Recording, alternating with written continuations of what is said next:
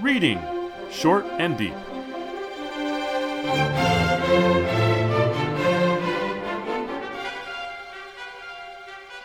Hi, I'm Jesse. And I'm Eric. And today we're reading Short and Deep, Just a Dog by Charles L. Funnell. This is from Railroad Man's Magazine, June 1916.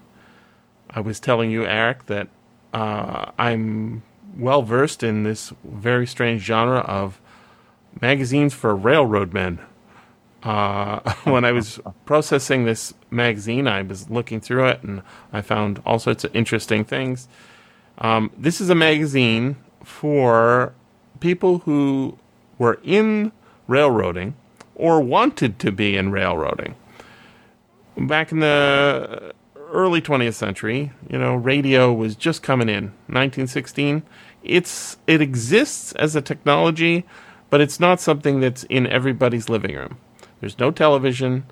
Movies exist, but they're all at the movie theater. So if you want to get your evening's entertainment or want to have something to read on the bus home, Pulp Magazine is where it's at.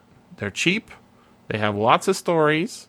And there's sure to be something for you. Every kind of industry, every kind of cultural dynamic, every kind of person under the sun who can read, and there's a lot of people who know how to read at this point, needs something to pass the time. You don't want to just read the newspaper. You want some entertainment. And so if you're a railroad man, why wouldn't you want to read about railroad men doing railroad things? And it isn't a fiction magazine wholly. It does have a lot of fiction in it, but it has a lot of articles about the history and the technology and the future of railroading. But I get the sense also from reading it that it's going to have a lot of people who want to be in the railroad industry. Just like when I was a kid, I wanted to be an airplane pilot, and I read all about airplanes.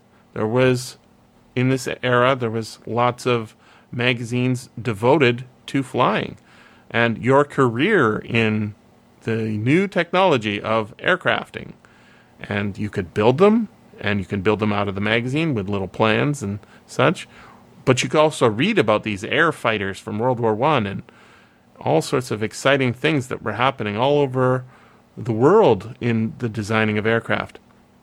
This is true for practically every part of society.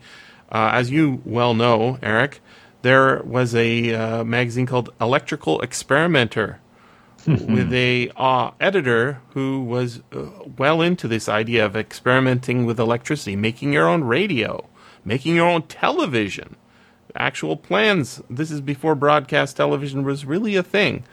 In the 1920s, even, they were building televisions, mechanical televisions, and it was an exciting industry. In that issue, or in those issues, the immigrant editor also wrote fiction, which we have now started called science fiction. I believe you are well versed with a particular one I'm thinking of. Hugo Gernsback, who started Amazing Stories. The first issue was April 1923. Indeed. And one of the things that's serialized in Electrical Experimenter and then gets reprinted in, I think it's Amazing Stories, is Ralph 124 C1 Plus. Is that how it goes? No, it's Ralph 124 C41 Plus. Right. The number is important because the last line of the book is a pun based on the name, so you have to get it right. Right. And that was 1912, I think, when it was serialized. And the idea of these exciting new technologies of the 20th century, obviously railroading had been around for a while, but it was still pretty exciting because it had the power to move things across continents, just in the way that ships and zeppelins can move things across the ocean or the air. Railroading was a business that had a lot of legs.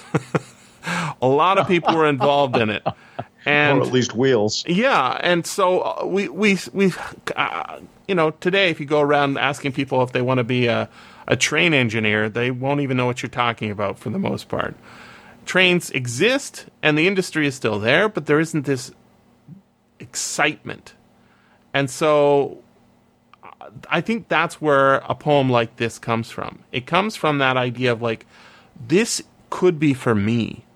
I could be doing this. I could be hanging out with these people. I could be involved in this amazing new technology that is so powerful. And as, a little boy, what do you want? You want a dump truck, a little toy dump truck, or a fire engine, something that can really move. But as a spectacle, in the terms of machinery, there isn't really anything more powerful or more romantic in a certain sense than an engine, its tracks, and the train behind it. So I see the appeal, even though it's not something personally I'm deeply romantic about. I can see why so many people were. Well, I think that's a terrific explanation of the appeal for this magazine, as a continuing. The word magazine means storehouse, means a gathering place. Magasin means a store in French, of things put together that fall under the one heading of the excitement that one gets from this potent technology for the magazine as a whole. Mm-hmm. You can see that in the names of the features. As you make available to us on the PDF on our website, the table of contents lists fiction, features, departments, and miscellany. And what we're going to be discussing in specific today comes from the miscellany. But if you read the name of the features, standardizing the nation, conquering the Suisun sinks, from flagman to president. Yes. Railroad time and timepieces. Old times with Morse men, meaning Morse code.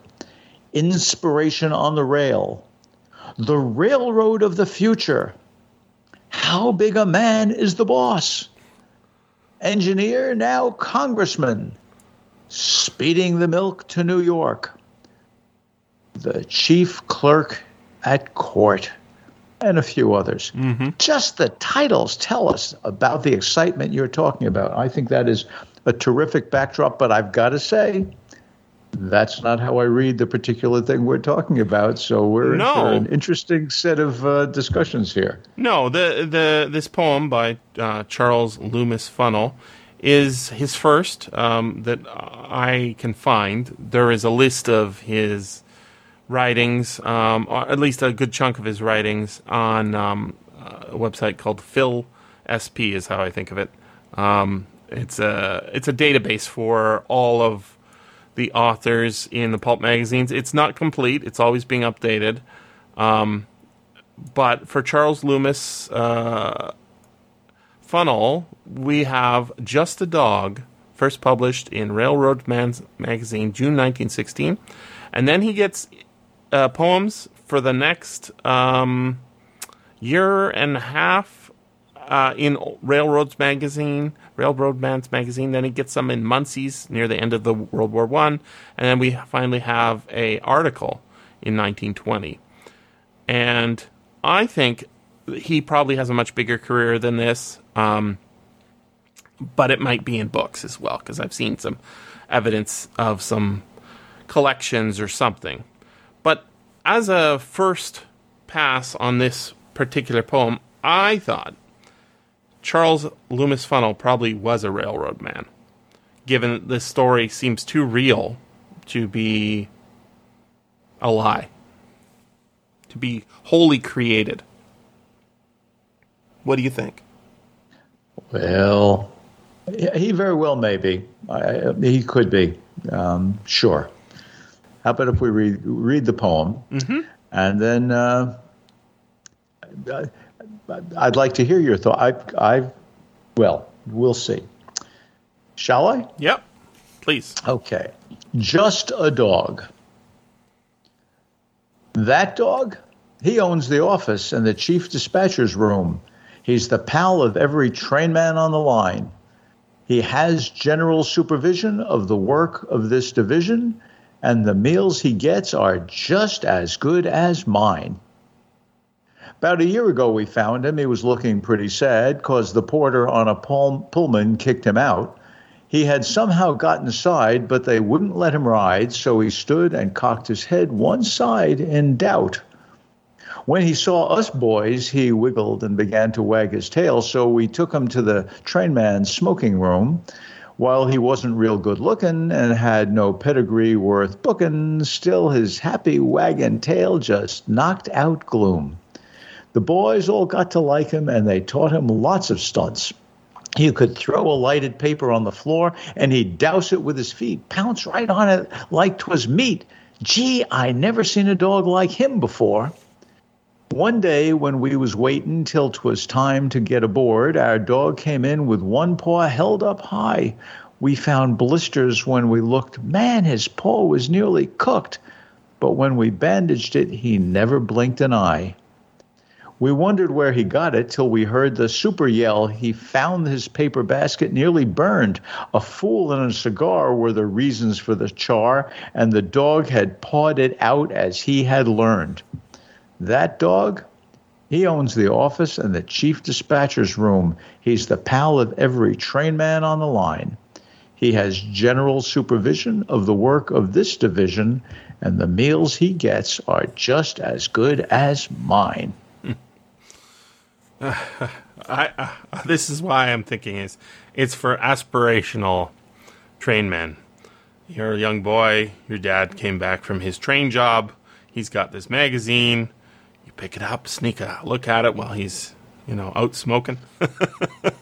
And, boy, isn't it exciting? You could work in this industry where fire is under control and harnessed.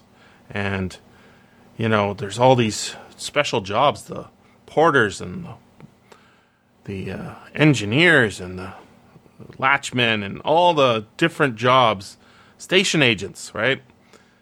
And once you get on the moving train, there's no stopping it. But it all has to go smoothly. And so this dog, who we don't know where it came from, found its home. The opening and closing stanzas so familiar. He has general supervision of the work on this division, and the meals he gets are just as good as mine. It's all like they're on one team, even this dog. But it's also kind of a horror story, right? This dog almost burned to death, but it saved everybody. Some foolish ninny threw his cigar in a basket full of flammables, and the dog had to do its job that it had been taught. I can imagine that getting burned on a engine would be like a fairly common occurrence, like the way sailors get rope burns. I think engineers would get a lot of engine burns just by being near all this hot metal. And here we've got a dog who's our sympathetic person in this story. The narrator, we don't know who he is, but the dog he's on the team. He's part of the train. Wow. I hear you, Jesse, and I wouldn't even be surprised if Charles L. Funnell, had we ever had the chance to talk with him, might have agreed with you. But I read this radically differently. Let me hear. This poem is published in Railroad Man's Magazine in June 1916. It is indeed aspirational, and I would be willing to bet you that virtually all of the readers of this magazine, or at least the purchasers of this magazine, we could find leftover copies anywhere on the train, the way we can find newspapers on the subway. Mm-hmm. The purchasers of this magazine, I will bet, were all white. Oh, sure. The dog snuck onto the train, but the porter kicked him out. Yep. This is 1916. The only job on the actual train itself that a black man can fulfill is that of porter. Mm-hmm. Because America at this time is used to seeing blacks as servants. Especially at this time. 1916 is the height of American racism. People worry about racism today. you don't know racism until you get into this period. Even like 1890 is a lot less racist than 1916. It is the height of American racism. It's everywhere. In a recent book called Caste by Isabel Wilkerson, she argues that one of the key points of having blacks as the lowest caste in American economic and social life is that everyone else gets to look down on them. Yes. It's a terrible, horrible thing. This dog sneaks onto the railroad, and the porter, wanting to maintain at least whatever shred of dignity he can have — the porters were all male — kicks the dog out. But what happens when the dog is found by the white men? Right? Because all these other people, the division and so on, they're white men. Mm-hmm. Right? What do? They teach him to chuck and jive. They teach him an incredibly dangerous trick. Yeah. No other dog could do it. They teach him how to put out the fires with his paws. And when they see it and they want to tend to the wounds that he's done because he is trained into doing that kind of thing, they marvel that he doesn't say a word. Just as right through the 1960s, medical schools promulgated the notion that blacks don't feel pain as much as whites do.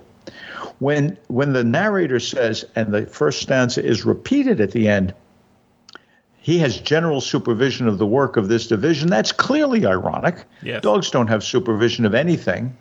But the meals he gets are just as good as mine, meaning this dog eats as well as a white man. Mm-hmm. I would point out that in 1925, that's 9 years after this was done, 7 years after the end of World War I, 8 years, and remember, the U.S. hasn't entered World War I at this point. That's right. We're still isolationist, and we're just doing our own racist stuff.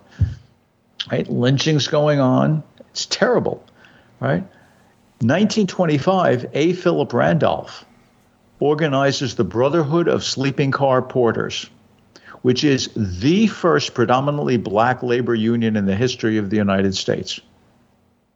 1925, the Brotherhood of Sleeping Car Porters, struggling to find some kind of solidarity, struggling to find some kind of economic strength in a completely white-dominated world. The porter in this poem kicks out the dog because he's got to have something lower than he is. Mm. But the whites, they don't make a distinction. They're happy to elevate him because he's even happier than them darkies who are singing for massa back on the plantation. Mm-hmm. And if he gets hurt, why? We just make a pet out of him. And we show how much we like him, like a house black. Of course, it's a different word that they use than black, by letting him eat the same food we do. Mm-hmm. Not at the same table, of course. He gets the scraps after we're done.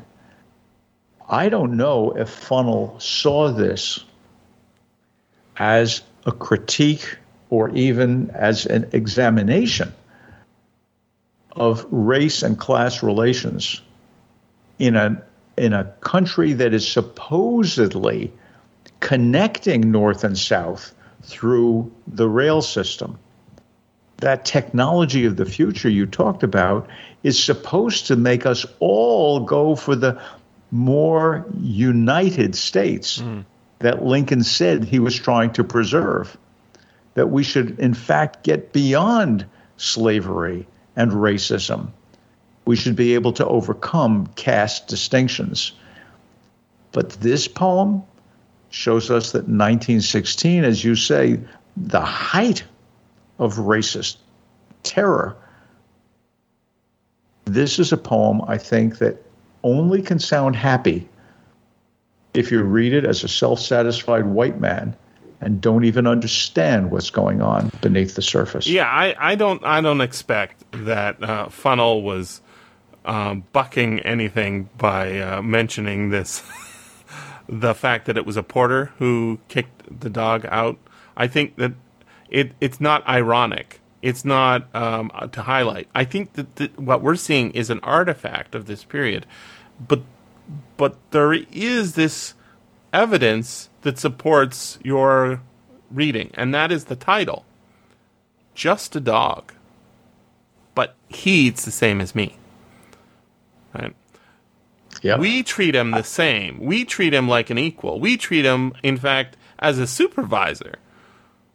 But this is a common sort of thing that people do in difficult circumstances. Military mascots. There's I read a lot of magazines from this period, and one of them is The War Illustrated. And one of the things they don't show you in that is a lot of dead bodies. They don't show a lot of graves. They don't show a lot of dead bodies. They don't show people in distress. They show sailors, soldiers, Marines. They show all sorts of military men at rest, waiting, bored, looking forward to things, making fun, writing articles for the local newspaper. And you'll see a lot of situations where some Canadian soldier is playing with his mascot, or some British soldier is playing with the troops' mascot. And there's these animals sort of isolated and out of their wilderness that have been adopted as a kind of mascot for the unit. It gets so crazy. In World War II, there was I'm trying to remember the army. They had a bear in their unit, and they would do all sorts of things to make sure that the mascot could get to go with them. Yep. The mascot was enlisted and became a corporal, got promoted, right? And carried ammunition, and all this stuff they do to justify keeping this creature with them in the hard times. But it is all a distraction. It's all a distraction against the horror that is the war. Now, in this case, the horror is not riding the rails or working on the railroad. I'm sure that was tough too. But the horror is all around you in that it's a super racist society. And one way to not feel the pain of seeing other people in pain and acting in painful ways towards others is to distract yourself and to make up little stories. And that's exactly what we have here. This is a story about a train dog, but it tells us much more about the people and the situation than this particular dog. I agree. I think you're right to point to the title, Just a Dog. Once we've thought this through, it could be just a man. Right.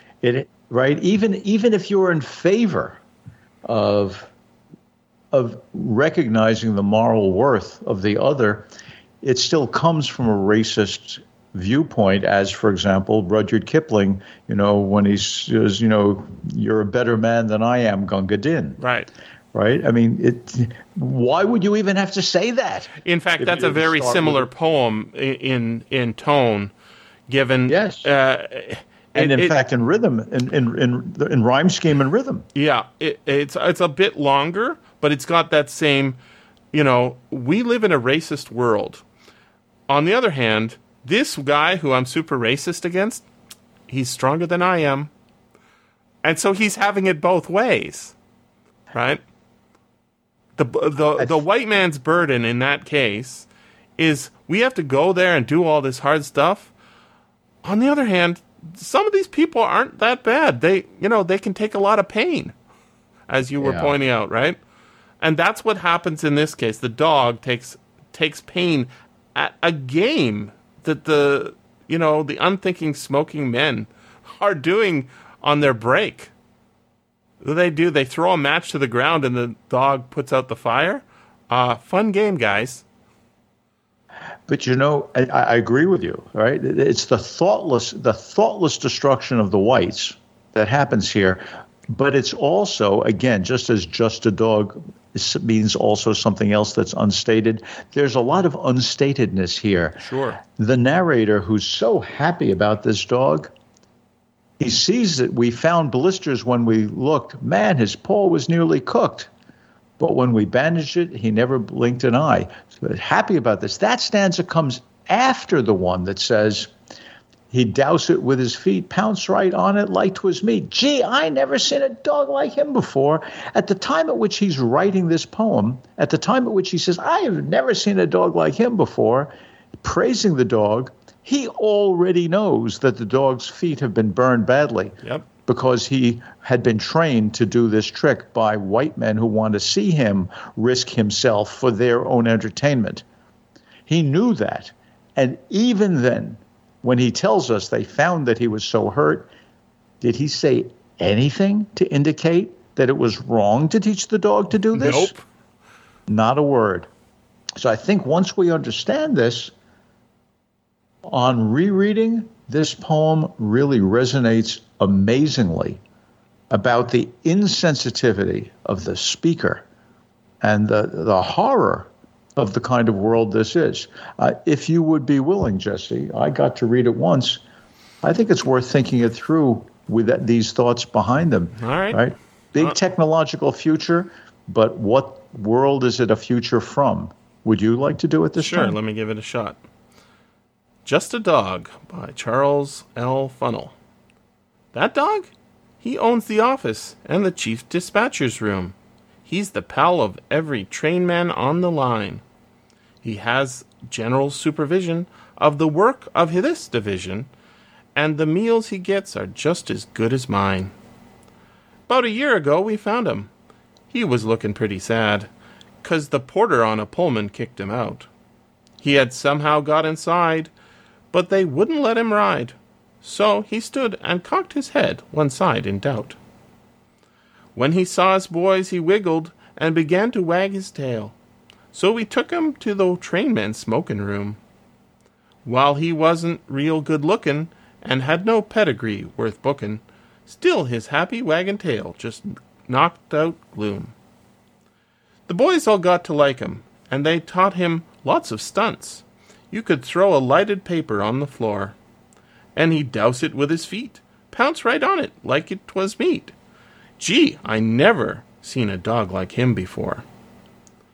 One day when we was waitin' till 'twas time to get aboard, our dog came in with one paw held up high. We found blisters when we looked. Man, his paw was nearly cooked. But when we bandaged it, he never blinked an eye. We wondered where he got it till we heard the super yell. He found his paper basket nearly burned. A fool and a cigar were the reasons for the char, and the dog had pawed it out as he had learned. That dog? He owns the office and the chief dispatcher's room. He's the pal of every trainman on the line. He has general supervision of the work of this division, and the meals he gets are just as good as mine. Yeah, he's really the pal, all right. This is why I love reading old magazines. The world that they inhabit is full of humans, but they live in a world that's different in ours, not geographically, but psychologically. So when we get in close and spend time with these people in their world, it's like visiting an alien planet. I don't have any kind of experience where everybody's smoking all the time and people are throwing papers lit to the floor to have dogs douse them. That's why I'm thinking this is real. It's just so bizarre. But of course, people do all sorts of strange things.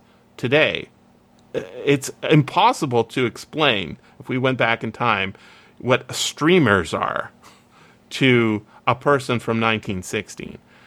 But what we do makes as much sense to us as what they did to them. What we're missing, though, is that sort of self-vision. And I feel like I can really get that when I read these old poems like this. It's a nice poem. It has this kind of, easy flow. You compared it to Kipling. I think that that's right. But it also gives us a real insight into a world that really, it's still out there, but it doesn't really exist in the way that it used to. And I like that. I like understanding and feeling what things were like for other people. It helps with empathy, I think. I agree. I think this is a poem which probably, given where it was published, was meant to be read and consumed and tossed. Yes. But here we are, 105 years later, and it turns out there's always more to say. Thanks very much for listening. And remember, you can always freely access the materials discussed on these podcasts by going to sffaudio.com and clicking on the link for Reading Short and Deep. If you enjoyed this podcast, consider becoming a patron at patreon.com/SFF Audio.